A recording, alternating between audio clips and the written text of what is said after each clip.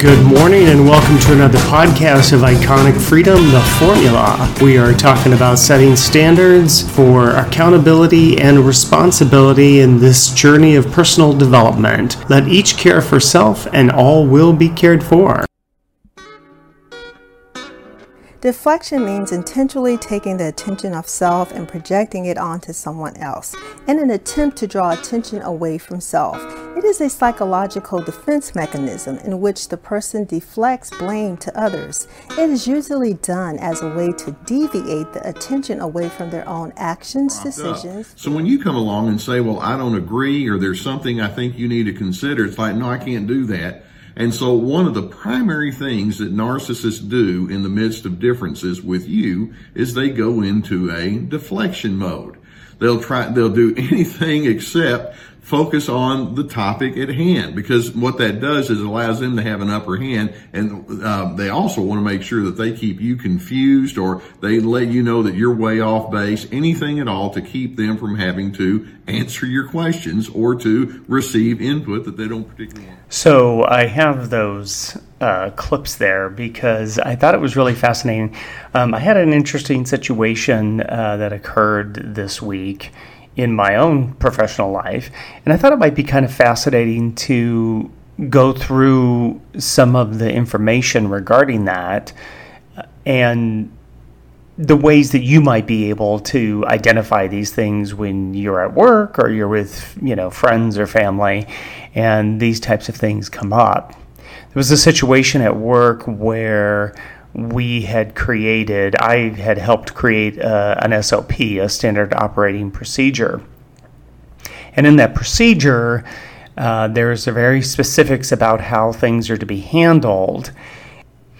When a request comes in, the request immediately goes to the coordinator, who then will verify information or availability and then send the information back to the person that requested it.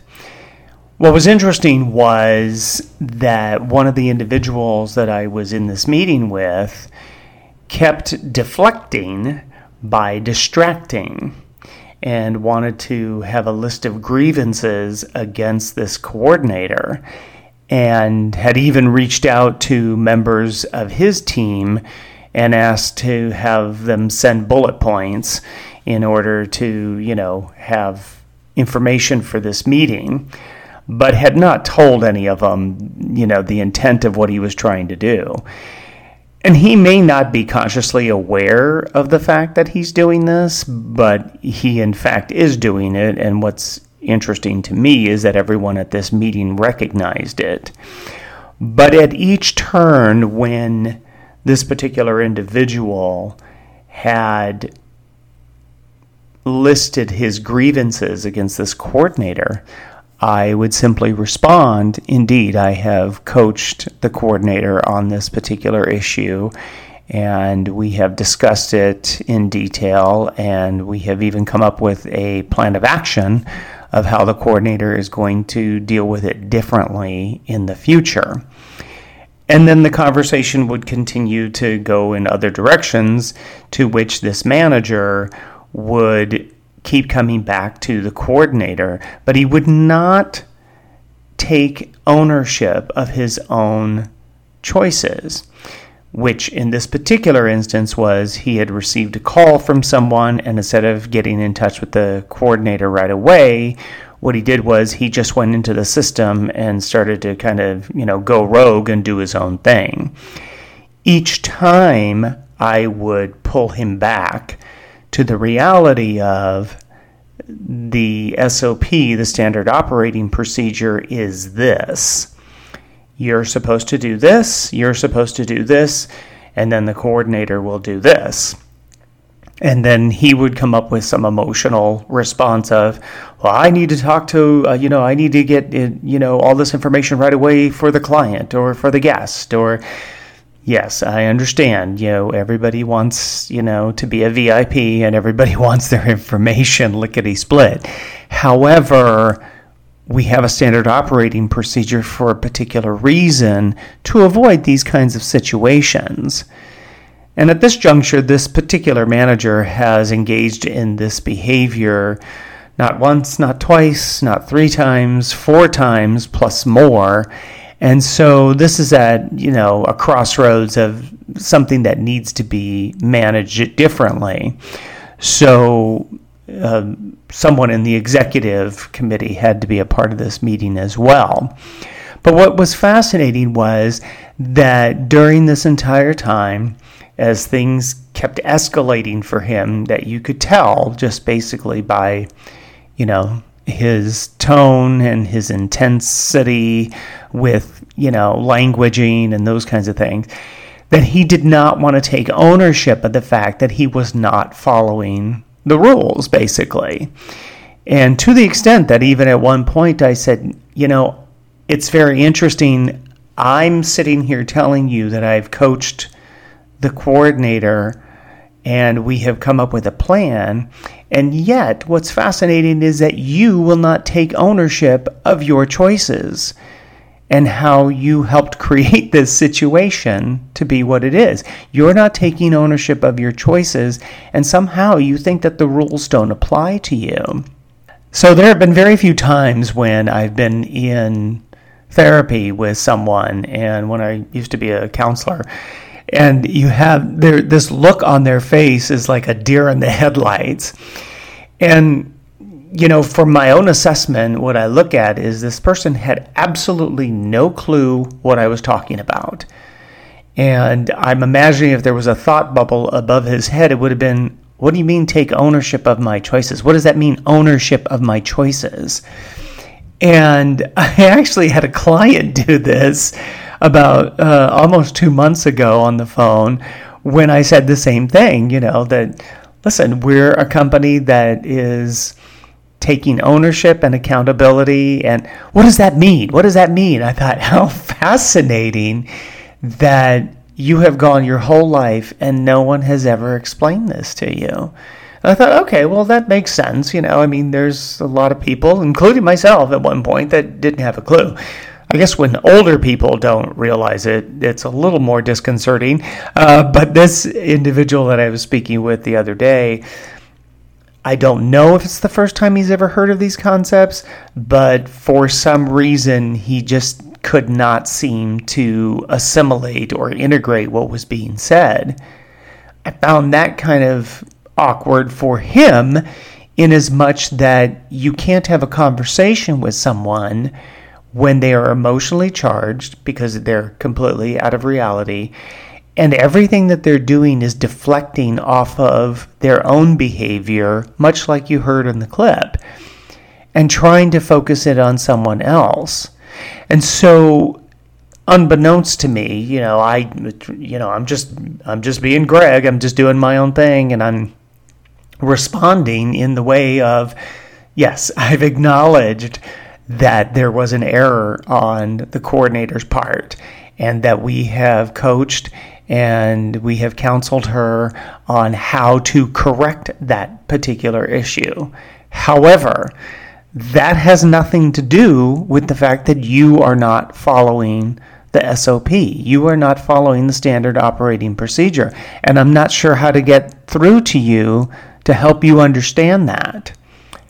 Subsequently, after that meeting, a couple of the other people that were there did stop me and have conversation, and one of them had even said, that manager did not seem to understand, didn't have a clue as to the fact that he is unable or unwilling or incapable of taking ownership, having accountability of his choices.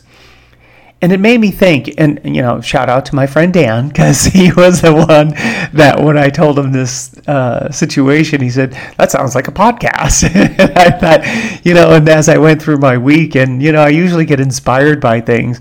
I hadn't really thought of anything, but then all of a sudden, there it was. And I was like, wow, maybe this really is what I should talk about. And it kept coming up between that date and today that I thought, I think I should probably talk about that. I think it's kind of an interesting subject in how we are faced with this on a regular basis with people. In our lives, we'll have conversation with people that we're in relationships with. We'll have conversations with, anybody in our world, somebody you work with, and in the case of my situation, somebody I work with, where deflection is their defense mechanism. And I encourage you to get online, search it out, search what defense mechanisms are, what deflection is, if you want a more concise understanding of it. There are lots of examples, and that's how I found these this morning. But a person really not wanting to take ownership of their behavior will deflect, and they will find ways to deflect. Now, are they doing this consciously? I don't know. I would have to work with that person a little bit to find out.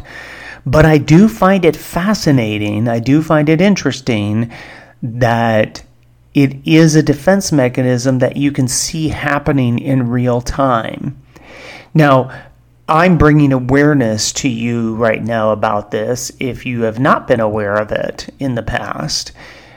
And what will be kind of cool for you is when you're in a conversation with somebody and you're trying to pinpoint something, you're trying to focus on something to help correct it, and they keep wanting to go off the rails and start talking about something else, or start talking about your behavior, or start talking about somebody else's behavior. It's like, no. The subject is this one right here. This is what we want to talk about. And then continue to have that conversation. What I think can be useful and maybe valuable to you is that when you are present in the moment, when you are not having an emotional response to that moment, which I was not. I had a clear indication to myself that and I even observed it for myself, I have to say, that I had a moment where I thought, wow, I'm not having any emotional thing going on inside of me. My heart wasn't racing, none of that good stuff. And all of a sudden, it became very clear to me, I became very focused on the facts. Just the facts, ma'am. That's all I'm looking for. Columbo, just the facts. And so it was very easy for me, to be honest, easy and natural to bring order to the conversation by pulling it back just to the facts. And one of the people that was at the meeting had made that observation. It said, wow, how many times did you pull it back? And he said, I was impressed by the fact that you were able to do that you were able to keep pulling it back and being able to focus on that. And so I thought it would be kind of a valuable tool for you in your quest for your own self-development if you're able to start looking for those examples, and maybe not something you're actually doing, but maybe something that you're observing about what other people are doing or other conversations where you're noticing, wow, that person never answered the question, or they deflected and they didn't want to pay attention to it.